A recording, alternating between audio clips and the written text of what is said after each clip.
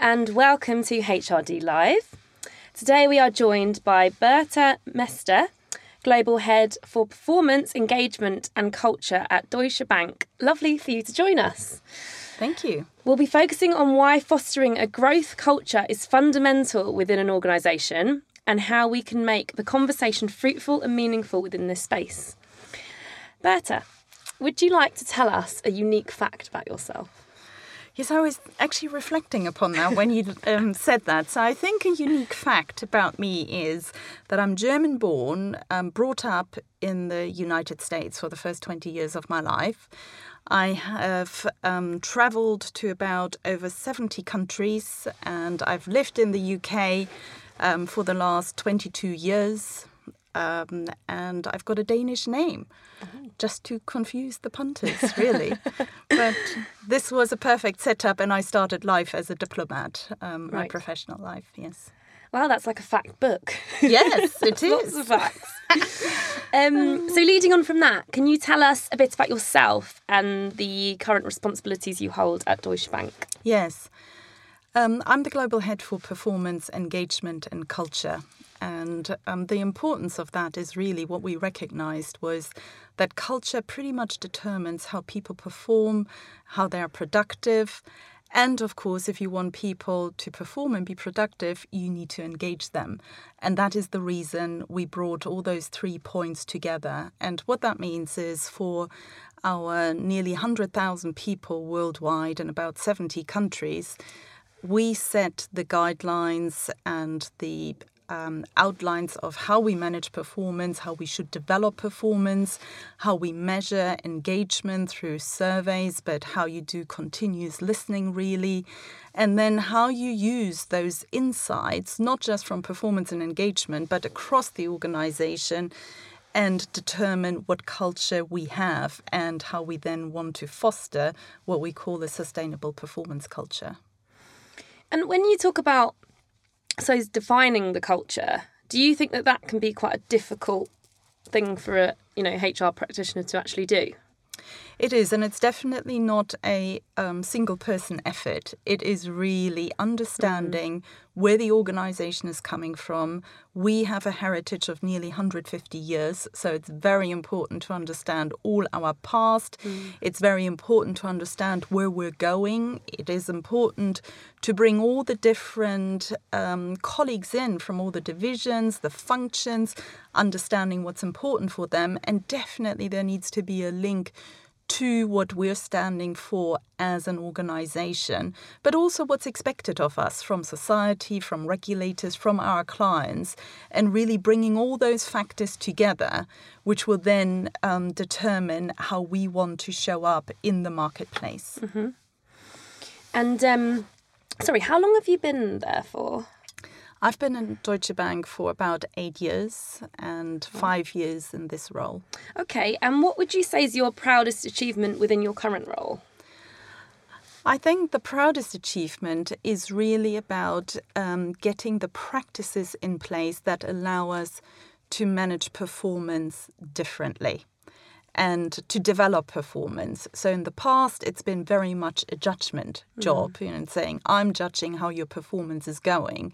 But really where we're moving to is to say, you as a manager, you're not the judge of performance, you're the facilitator of performance.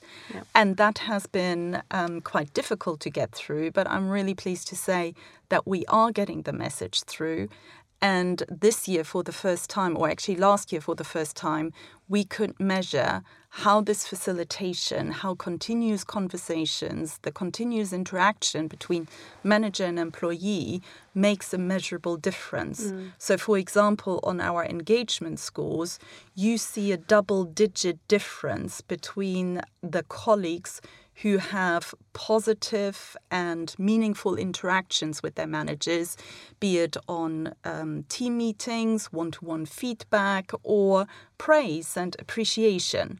So it makes a huge difference. And having that measured for us has helped actually our management board also to own that message and to share that out and set expectations. Mm-hmm. And when, focusing back onto this performance management specifically, what would you say are the common pitfalls that organisations do fall into? Yeah.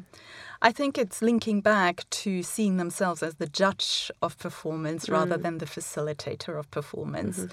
So I think it's very interesting when you look at bell curves, for example. So one of the pitfalls is to say, we will only have 15% super high performers or super talent. But that sets you up, in my mind, for mediocrity straight away, because why not go for 95% high performance? And it's really about looking at how people contribute and what they are contributing and recognizing that everyone needs to do a good job, really, not just the 15%. So I think that is one of the key pitfalls to limit yourself to a percentage of high performance. The other one is that people think we're all adults, so we do know what we need to do. But actually, everyone needs to have direction. Everyone appreciates praise and recognition. Everyone understands and wants to know where they stand, actually. So that's the other bit in really keeping that continuous interaction going. And the third one is really the year-end single rating, reducing people to one number. And that really didn't resonate with our people. They found it very demotivating. That led to a lot of conflict. And what we've looked at to say is the center point has to be the continuous conversations. And then, of course, being so big, being regulated, we do need to be able to report on that. But we're using a very rounded approach of indicators to look at people's experience, how they make a contribution, what they are contributing, what their capabilities are, progression opportunities, and most crucially, how they develop themselves to really have that continuous improvement mindset. And you mentioned there just about that conflict. Do you have any advice around the whole crisis management of that side of things? I think that's something that, our listeners might probably have a problem dealing with. Say a little bit more when you talk about the crisis management of conflict. Well, just in terms of when you said that there was a conflict there, like how did you manage that? What was the outcome? So people like simplicity, and that's why they go on to ratings. But actually, the conflict is not about how you do the rating. The conflict is in really understanding what your employee can contribute and how they contribute. And it's really about the listening in and as a manager having the skills to build that environment. Number one, to set very clear expectations so people agree with what needs to be achieved, so you have that mutual understanding, no surprises, basically. Then the continuous feedback, because no one likes to know at the year end or mid-year, what they've done in January or in August and so forth. So that has to continue. And then there is the bit about holding people accountable as well. And that is how we managed it. And then actually gave a lot of training, continuous development. It's not a one-off for people to learn. And crucially, for managers to ask themselves, do they really want to manage people or do they want to be a subject matter expert?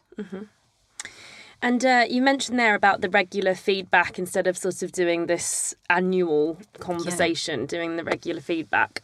How important are conversations when driving culture and, maximising that within the workplace? I think conversations are everything. And as I said early on in my background, where I've travelled and early on, I've just noticed that openness, transparency, listening in what people have to say and creating that environment in which people can speak up will solve a lot of conflict, preempt a lot of issues which might be cropping up. So for that reason, we believe actually these continuous conversations are absolutely crucial. And they can be 5 minutes, 10 minutes. Once you understand your team members, you understand your peers, it is not that difficult. Half the time people are not having the conversation because they're worried, they don't know people, it keeps them back. They are not that trained in having an open conversation. At least that is what people told us in our organization. That can obviously differ from organization to organization. But it is absolutely crucial. So we train people on how to set expectations and how to make sure that they're agreed. And when we talk about expectations, it's actually broader than just a list of objectives. It is really anything that entails your job, why the job exists, how it contributes to the strategy of the organization, how it contributes to the business results of a division itself, how it really drives engagement across functions, how it interacts with clients, for example, and very importantly, of how people do their job. So our values are huge in that. They are center, actually. Conduct and ethics all play a big role, especially when you're in banking. You know, that is a key part.